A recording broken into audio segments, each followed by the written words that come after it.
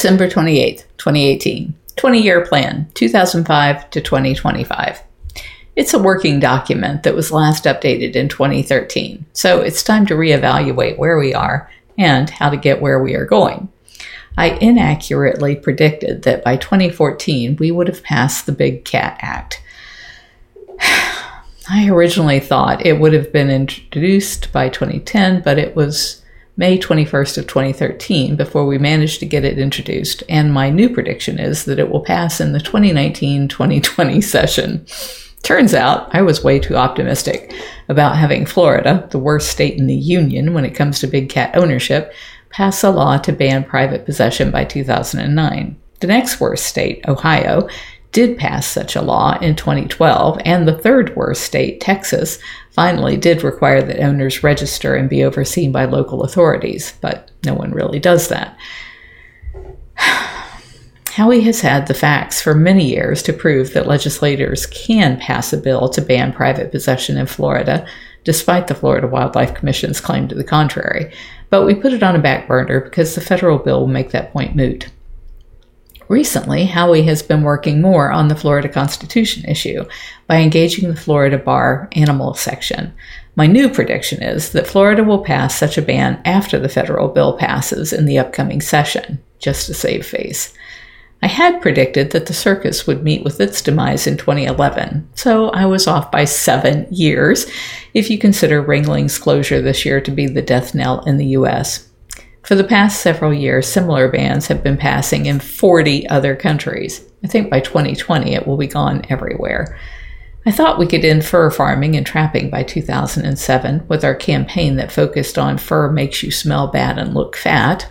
The photo is me in 2005 protesting in front of West Shore Mall on Fur Free Friday, an annual November event.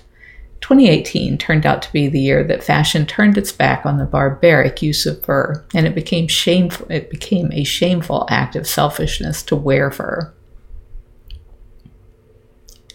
In some ways, I'm glad to have been wrong in my prophecies, because in 2005, I thought that by 2012, all wild cat species would be in such peril that they would all be on the IUCN Red List.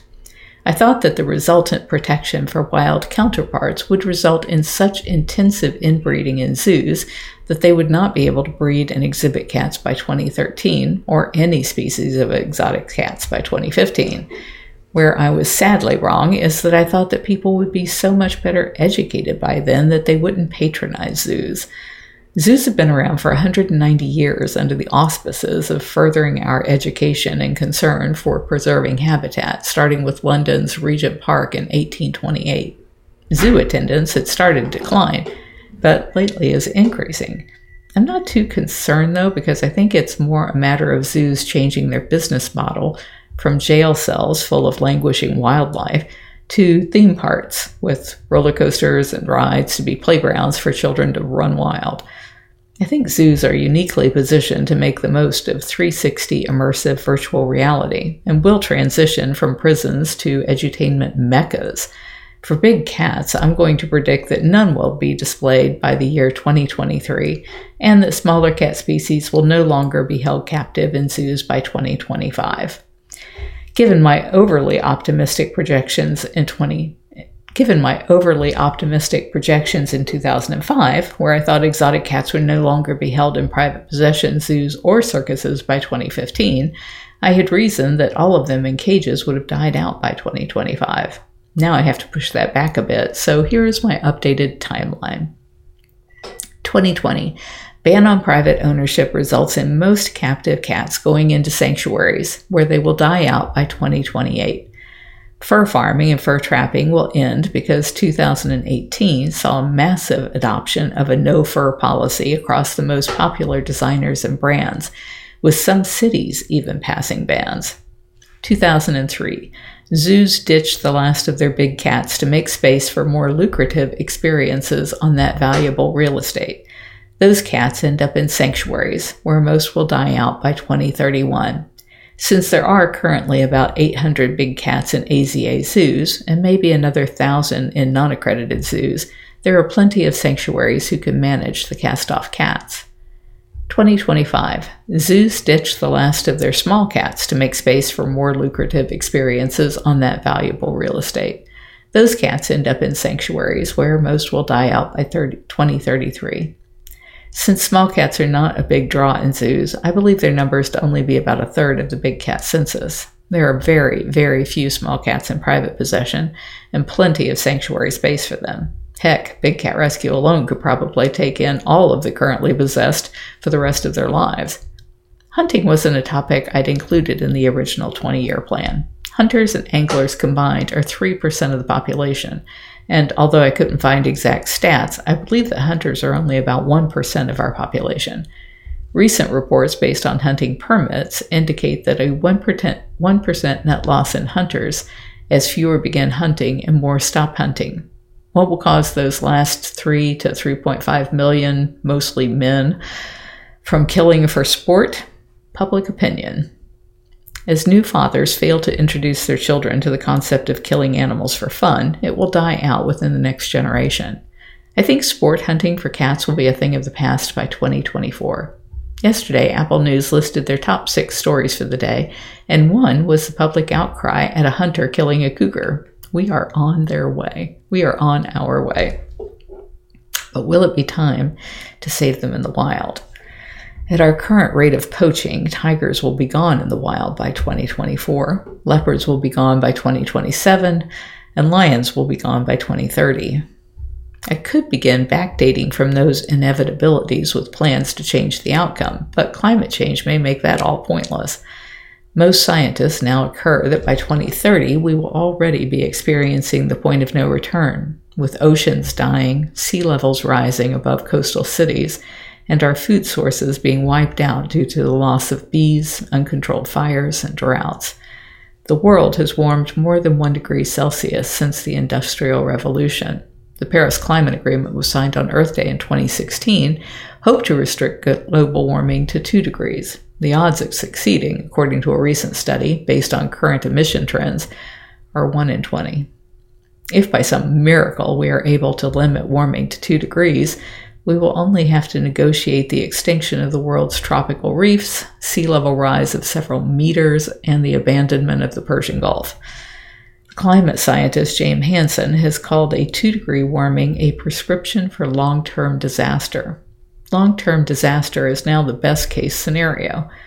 3-degree warming is a prescription for short-term disaster. The loss of most coastal cities, Tampa, 4 degrees. Europe in permanent drought, vast areas of China, India, Bangladesh claimed to be desert, Polynesia swallowed by the sea, the Colorado River thinned to a trickle, the American Southwest largely uninhabitable. The prospect of a 5-degree warming has prompted some of the world's leading climate scientists to warn of the end of human civilization. If human beings really are able to take the long view, to consider seriously the fate of civilizations decades or centuries after our deaths, we would be forced to grapple with the transience of all we know and love in the great sweep of time. So we have trained ourselves, whether culturally or evolutionarily, to obsess over the present, to worry about the medium term, and cast the long term out of our minds as we might spit out a poison. As Jim Hansen said, from a technology and economic standpoint, it is still readily possible to stay under 2 degrees Celsius. We can trust the technology and the economics. It's harder to trust human nature.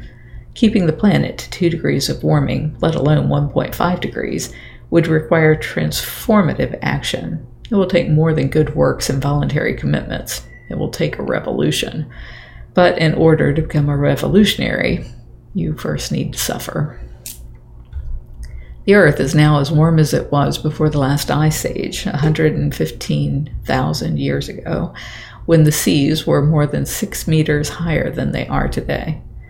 We can't just cut back on emissions and stop the race toward our own extinction. We have to extract more carbon dioxide from the air than we contribute to it. These stats were from the New York Times Interactive 2018 magazine Climate Change Losing Earth. I believe that people will save the tiger when they won't think about saving the planet. The two are intricately interlinked because healthy wild tiger populations can only happen where there is a healthy forest where there are healthy forests and drinkable water. Some people think I have a very limited focus and have misspent my life protecting exotic cats when our planet may soon be uninhabitable. But I've always believed that we have to save the tiger in order to save our own life support system.